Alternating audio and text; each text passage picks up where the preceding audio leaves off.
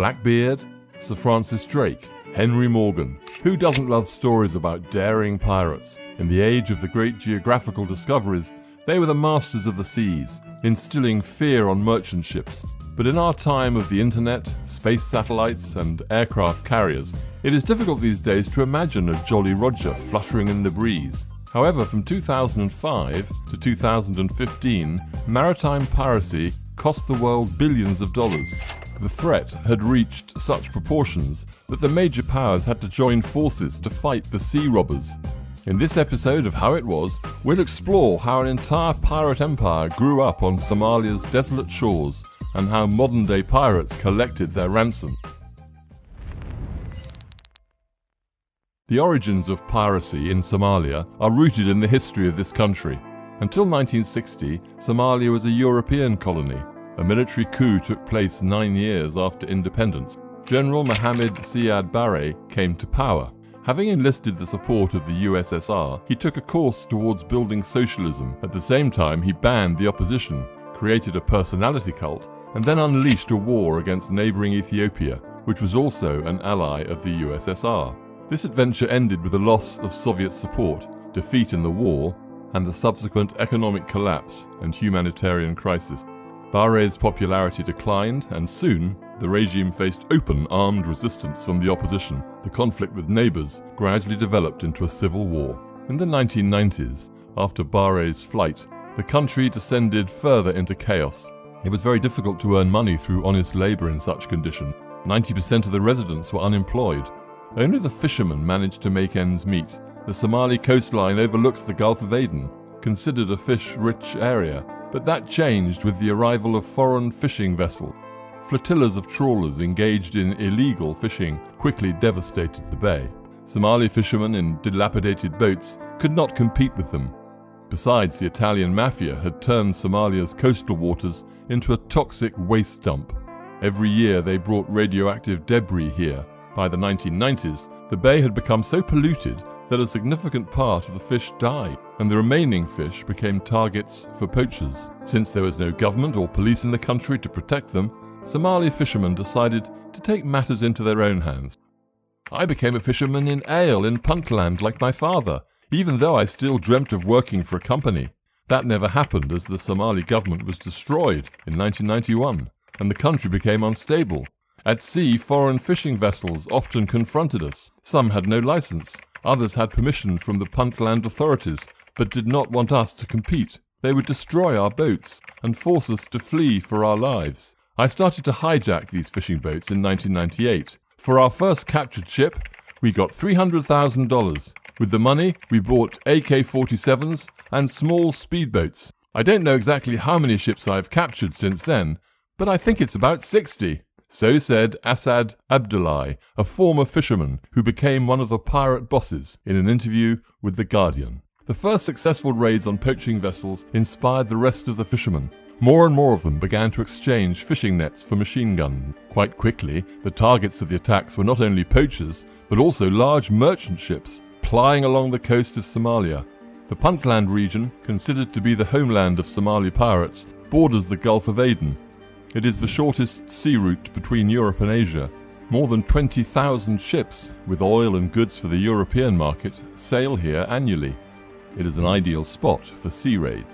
Since the days when Somalia was under the auspices of the Soviet Union, large stocks of Soviet weapons remained in the country. For those Somalis who chose to become pirates, it was not difficult to get old Kalashnikov assault rifles and even hand grenade launchers. Light boats with an outboard motor allowed them to catch up with almost any ship. By the early 2000s, the pirate fishery was already on stream. There was no need for the pirates to patrol the sea. Accomplices from neighbouring harbours informed them about ships going to the bay. Having received the necessary information, the armed pirates boarded one or more boats and set off in pursuit. Warning shots were fired at the ship's crew. If the sailors did not immediately give up, the pirates used ladders with hooks to climb aboard. In the beginning, the only problem for pirates were ships with high sides and high-speed ships. Capturing them in small boats was almost impossible, especially under the powerful pressure of water poured down from above upon the unexpected guests. If the pirates did manage to get on board, they rarely met resistance. They would send the captured ship to one of the port cities of Ale or Garakad in eastern Somalia, and while professional negotiators discussed the terms of the ransom with the vessel owners, the captive crew lived on board under strict supervision for months, sometimes even years. The ransom amount, as a rule, ranged from $300,000 to $1.5 million, although in 2011, the pirates managed to get a record $13.5 million when they hijacked the Greek supertanker Irene SL with 2 million oil barrels on board. Since almost all raider operation was sponsored, the pirates paid back part of the profits to investors and divided the rest amongst themselves. The heyday of piracy came between 2008 and 2011. During this time, according to some estimates, piracy brought in up to $650 million. The sharp influx of money had a beneficial effect on the economy of Puntland. This was especially noticeable in the city of Ale, the unofficial pirate capital. Many restaurants and brothels opened where pirates could spend the money they earned. They bought expensive cars, built luxurious mansions, and lived like kings compared to the rest of the Somalis. Piracy had become the most popular occupation in the country. Any Somali boy, when asked, "What do you want to become when you grow up?" answered confidently, "A pirate." The number of people directly involved in the seizure of the ships was small, but there were many other roles in the pirate industry. The number of people who make the first attack is small, normally from 7 to 10. They go out in powerful speedboats, armed with heavy weapons, but once they seize the ship, about 50 pirates stay on board the vessel, and about 50 more wait on shore in case anything goes wrong, a resident of the pirate capital told BBC journalists. If pirates could afford a luxurious lifestyle, the boost in prices hit the rest of Puntland's population hard, forcing them to join the lucrative industry. In the eyes of most residents, pirates were not criminals. On the contrary, they were heroes who defended Somali waters from the encroachment of outsiders. The pirates themselves felt the same way, claiming that the required ransom was a sea tax. After all, there was no government in the country to control the sea routes. The pirates grew more and more reckless every year. They did not refrain from attacking even the ships that were carrying humanitarian aid to their compatriots. The area of attacks also significantly expanded. Cargo ships could not feel safe even in neutral waters, far from the coast of Somalia. In 2010, pirates hijacked the Russian tanker Moscow University, 930 kilometers off the coast. When it became clear that it would not be possible to repel the attack, the crew barricaded themselves in the engine room. While the pirates were on board, the captain called the Russian warship Marshal Shapozhnikov for help. After 20 hours, it arrived at the scene, and the Marines recaptured the ship. According to the official version, they released the unlucky pirates by dropping them into an inflatable boat with a food supply. But after the incident, videos appeared on the network with Russian military men shooting at a boat filled with people. The authenticity and authorship of these videos remain unknown, but they gave rise to a new version that the pirates were simply shot.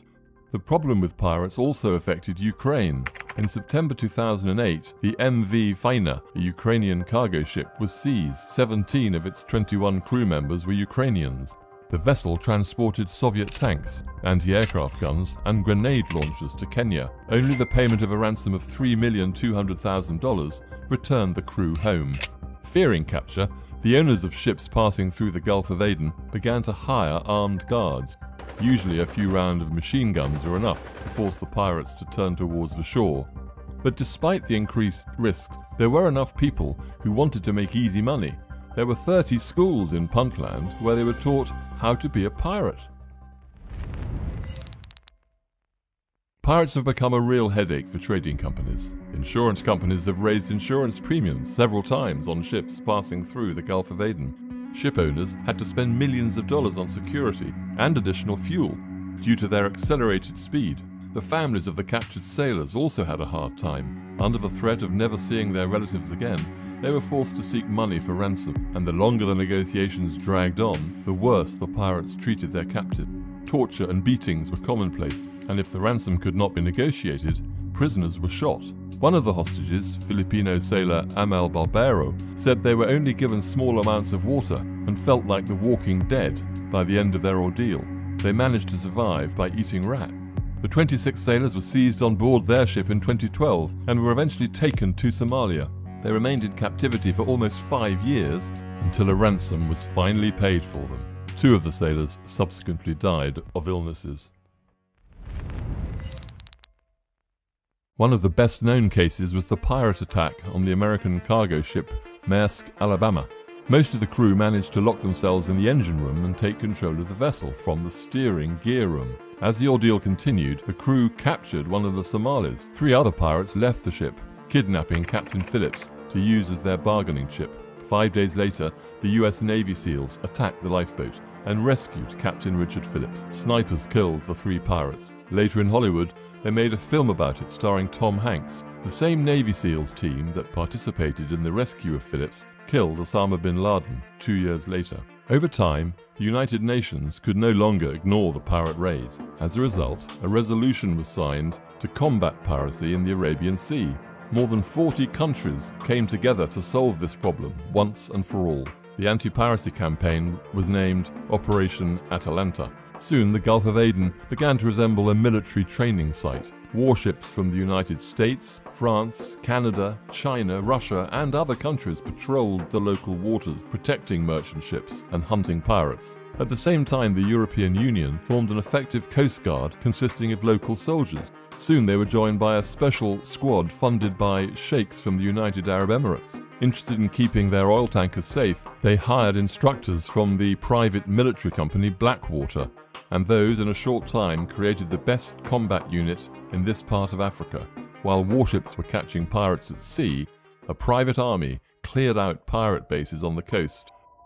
At the peak of pirate activity in 2010 to 2013, pirates managed to capture more than 100 ships annually. In 2016, this figure dropped to 0.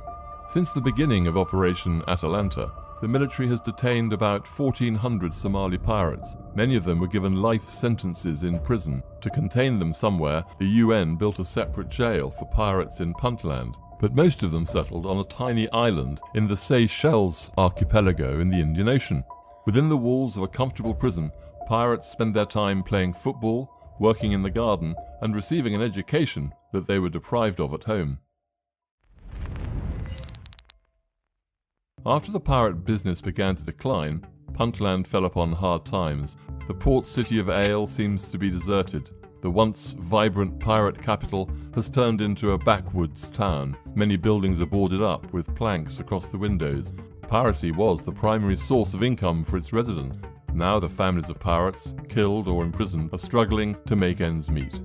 The international coalition rid the Gulf of Aden of pirates, but now poachers have returned. Fishing trawlers from Iran, Yemen, and Spain are again emptying local waters. If this does not stop, we will have to look for an alternative, whether it is piracy or joining up with Islamic radicals. It is easy for members of Al-Shabaab, a local affiliate of Al-Qaeda, to convince unemployed youth to join them, one of the Somali fishermen told reporters. Although passions around pirates have subsided in recent years, and it is believed that the phenomenon has been eradicated, rare raids still occur. On December 5th, 2020, 2 motorboats attacked a merchant ship sailing to Oman. Thanks to the signal for help and the Spanish combat frigate's quick reaction, the ship's capture was prevented. But this incident shows that it is too early to talk about a complete victory over piracy in the Arabian Sea. As long as violence and unemployment reign in the country, the problem will not be resolved entirely. But in recent years, there has been hope for the country. The Somali diaspora, well-educated people who have lived in developed countries for a long time, are returning en masse to their native land, willing to build a prosperous state on the ruins. In February 2020, a president was elected in Mogadishu and a cabinet was appointed. With the advent of educated people to power, the country has a chance of recovery, and the Somalis have an opportunity to get a decent job without having to pick up a machine gun and raise a black flag.